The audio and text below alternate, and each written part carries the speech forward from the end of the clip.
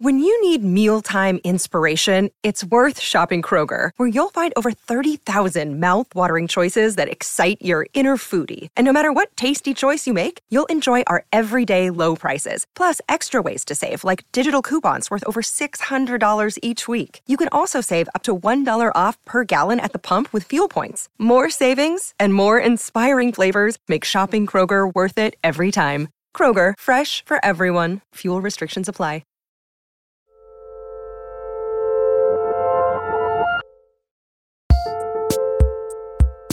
Hello, and welcome to another episode of Working Overtime, the advicey little sibling of Working, the podcast, where we offer creative advice on the creative process, ? Anyway, I'm your host, Karen Hahn. And I'm your other host, Isaac Butler. How are you, Isaac? I'm a little beat, not going to lie. It's been a lot of meetings, it's all good stuff. It's, the book's been doing better than I think I thought it was going to, but that's great. Which is great. So it's like there's a lot of press commitments, there's a lot of stuff like that. I'm also serving on a committee at the new school, and so I'm just in meetings all the time, and so I'm a little bushed. I'm not going to lie. How about you? I was going to say, I guess we sort of already know how you've been doing because we just had you on for a main episode to talk about working on the book. You really grilled me. You really you pulled like a Isaac Chotiner style, but on this day you said, rake me over the coals. No, it was really fun to be a guest on this show. Your greatest fear is being Chotnered? I think anyone in media who knows who he is, that's like their greatest fear, to be interviewed by him. Even if you don't have anything problematic in your past, it's just like, I don't want anyone to perceive me on that level. As someone who writes research-based nonfiction, my greatest fear is that Naomi Wolf moment where she was being interviewed by the BBC and learned that the fundamental premise of her book was factually incorrect. I don't think any of the executions you've identified here actually happened. Well, that's a really important thing to investigate. Like that, I don't know what I would do. Our producer just made like the whoo face. Like, He was like, oh dear God. Yeah. I don't know what I would do. How are you doing? I'm okay. Yeah, I'm here recording with you. I'm so excited because today we are talking about a piece of listener mail, email. We received an email from Anna Louise Sussman that I thought was a great fit for the show. Let me read you her question.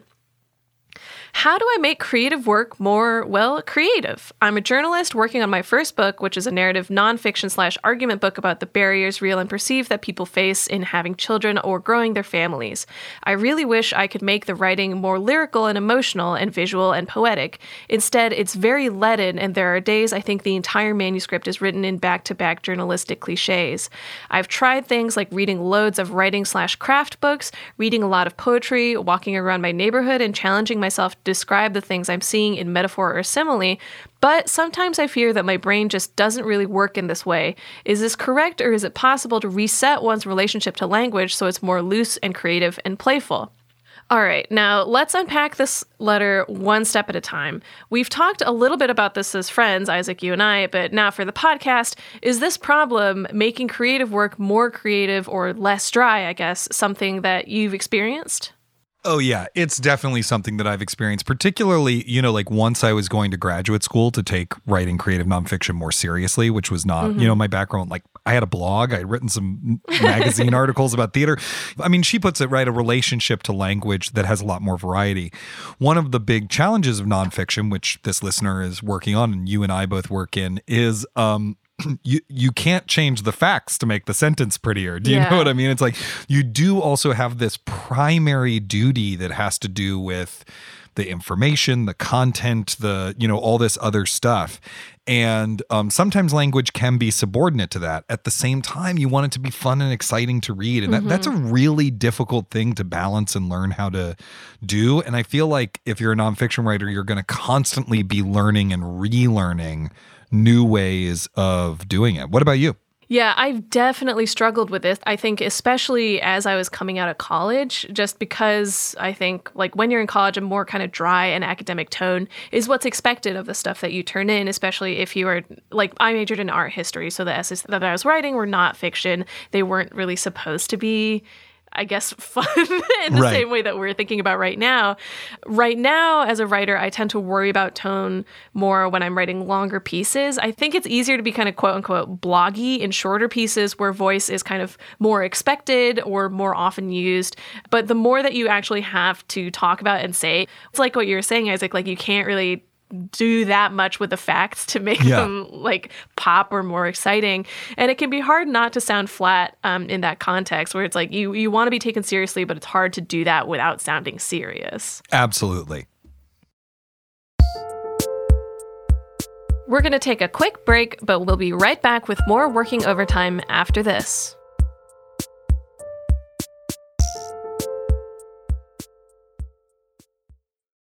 Another day is here, and you're ready for it. What to wear? Check. Breakfast, lunch, and dinner? Check. Planning for what's next and how to save for it? That's where Bank of America can help.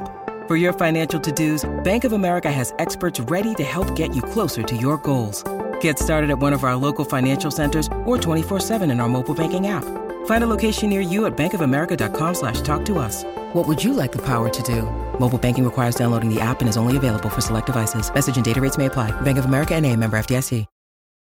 Okay, so Anna also mentions that she tried different methods of getting around this problem of trying to make creative writing more creative. What methods have you tried? What has worked and what hasn't worked for you? Okay, I have one that I did. I've actually described it, I think, once previously on the show, like 18 months ago. It's time intensive and it's really bonkers, but I am going to describe what I did because I think this was really, really helpful. So what you do is you take some passages, usually a paragraph long, of writing that you think is particularly effective from writers that you admire. And so you have like a little collection of these paragraphs. And what you want to do is you're going to work your way through those paragraphs and diagram the sentences of the paragraph or turn them into Mad Libs, right? So I do this all by hand. I actually think that's important. So the first thing you do, transcribe the paragraph by hand, then redo it again, but just make it all what are the parts of speech at each point in that sentence, right? So maybe it's like adverb, verb, noun, adjective phrase, this, and then article or whatever. And then you don't want to do that for every and the or whatever, but you start to figure that out. And then you write your own sentences that have those parts of speech in them in that order. That will really give you some new ways to relate to how language is used to express ideas. And it's important to do it with a bunch of different writers who have different styles. And then you really just kind of train yourself to learn their style. Much the same way that, some of my students are jazz majors and they'll transcribe a John Coltrane solo and then play the John Coltrane solo, right? To learn how he soloed. It's kind of like doing that or Picasso at 13 painting in the style of other painters. That kind of learning by imitation is a thing that often gets discouraged in writing, but I think it's really, really helpful for expanding your tool chest. What about you? I feel like I haven't really been as resourceful as you or Anna about solving this problem, but I guess my method I would describe sort of the same way that you would complete a drawing or a painting, where it's like what I usually try to do is just get all the words out first and have a first draft of it. And it doesn't really matter if it's dry, because then what I do after that is you go back in and then try to fix where you see like opportunities to make it a little more descriptive or a little more exciting in some way. So it's kind of having the bones there and then figuring out where you can put on the decorations, basically. That's actually a really good point. One of my questions for Anna would be like, well, which draft are you on? If you're on your first draft, don't beat yourself up about your first draft. They call it a shitty first draft for a reason. Like sometimes you just got to get it out there and then you can look at it. For example, like she might be looking at a first draft, right? And being like, God, this sucks. It's like, yeah, of course it sucks. It's a first draft. So now you've got to punch it up, and punching it up might mean that you actually rewrite the whole thing. Who knows? But part of what you're doing in an initial draft, I found, you're working on a book right now. It's like, what order does this stuff even go in? What is this? There's all those larger structural decisions are often really important. And then you figure out the style or whatever it is. Yeah. I was also really struck by the last line of Anna's email where she describes trying to solve the too dry problem as, quote unquote, resetting one's relationship to language, which I think can also sort of apply when you're jumping between projects or mediums. And I'm curious, what's the most dramatic shift in writing style that you've ever had to make? It is 100% going from drafting the book or working on the book to writing a script for working. When we have one of these recording sessions in the afternoon or whatever, and you've really been plugging away at, trying to beautifully describe, Marlon Brando in Streetcar Named Desire or something, then all of a sudden you have to switch to like, so Karen, this week you talked to, it's just, you're moving from a written tradition to an oral tradition. You're moving from something that should sound really refined to something that should sound off the cuff. It's just totally different, but you also work in a lot of different forms. So what about for you? I feel like I've experienced it the most when I'm writing scripts, whether it's like a TV pilot or a screenplay, because the muscles that you use are so different, partially in terms of like self-consciousness, because I think sometimes it's hard to write dialogue between characters without feeling dumb about yourself, where it's like, I'm just making like Barbie's kiss or whatever. But at the same time... like how you play Mass Effect. I just want to make them kiss. I just want them to kiss. That's literally it, where it's like, oh, I really need them to kiss, but like, how do I get there? And it's like both that and also figuring out what is and isn't necessary to put kind of as description in a script, because a lot of that stuff kind of will get figured out by people who aren't you later on in the process. Whereas I feel like with a book or an essay, you wouldn't worry too much about that kind of thing. You just put everything in because it's all important context. We've got one more break, and then we'll be back with the rest of Working Overtime.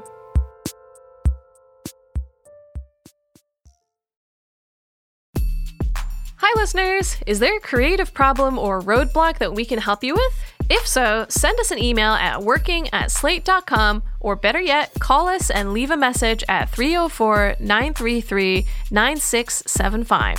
That's 304-933-WORK.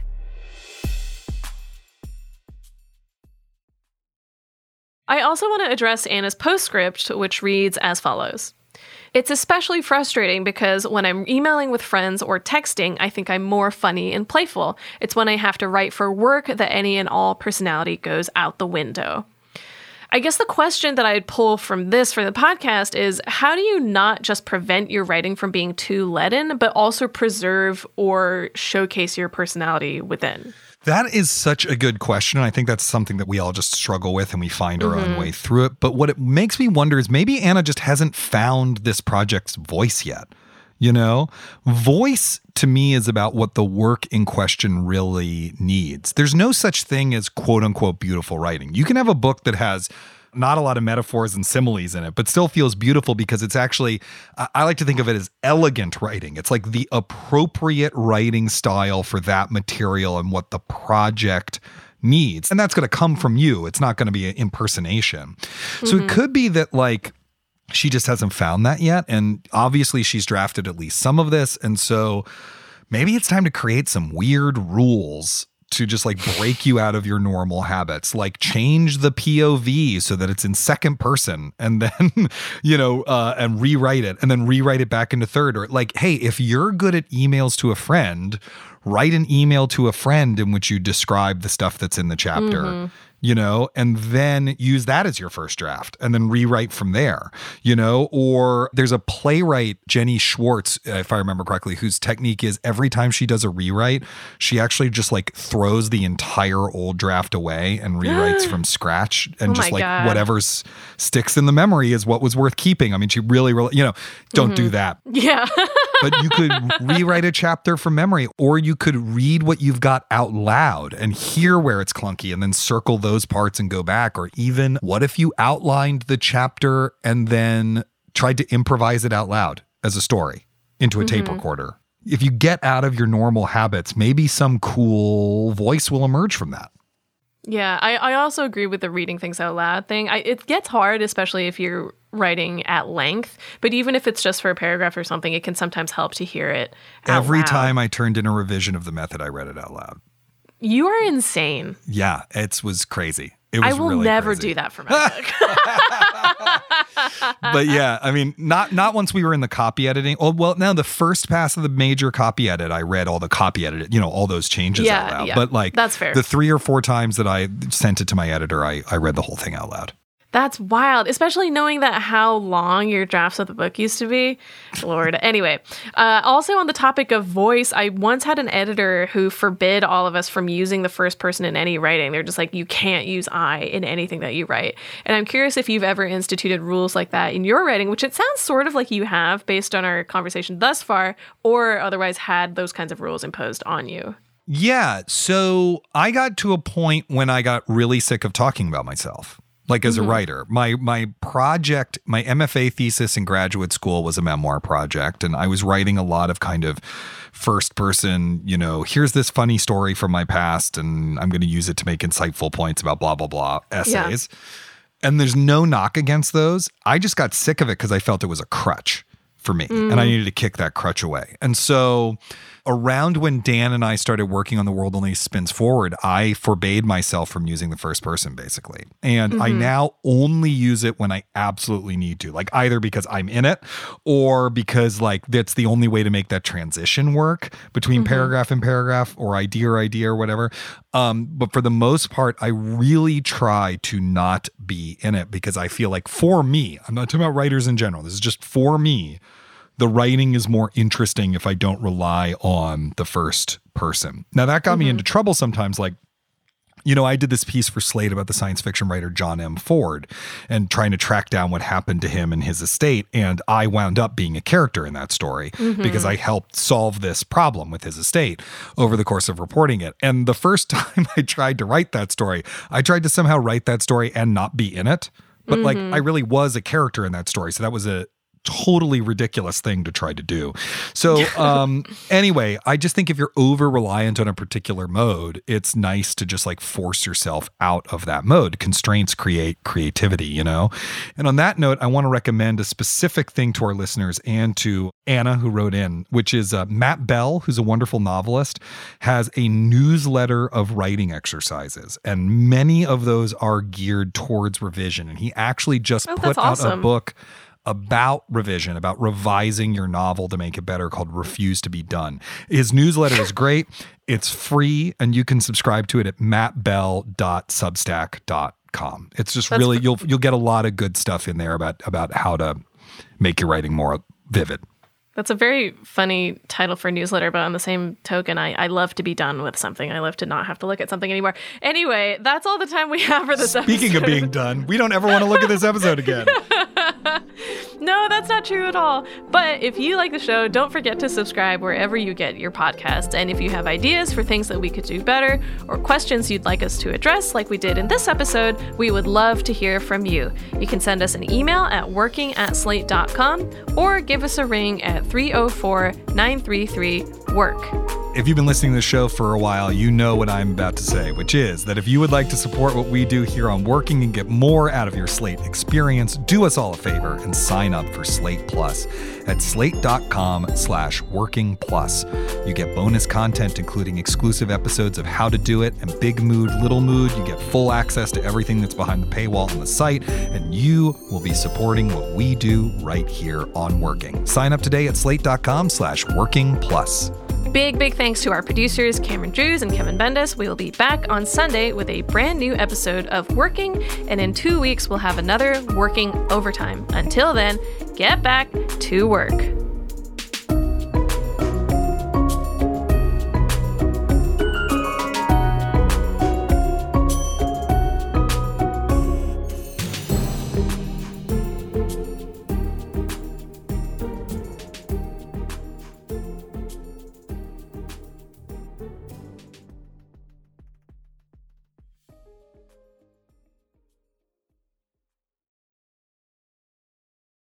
This is the story of the one.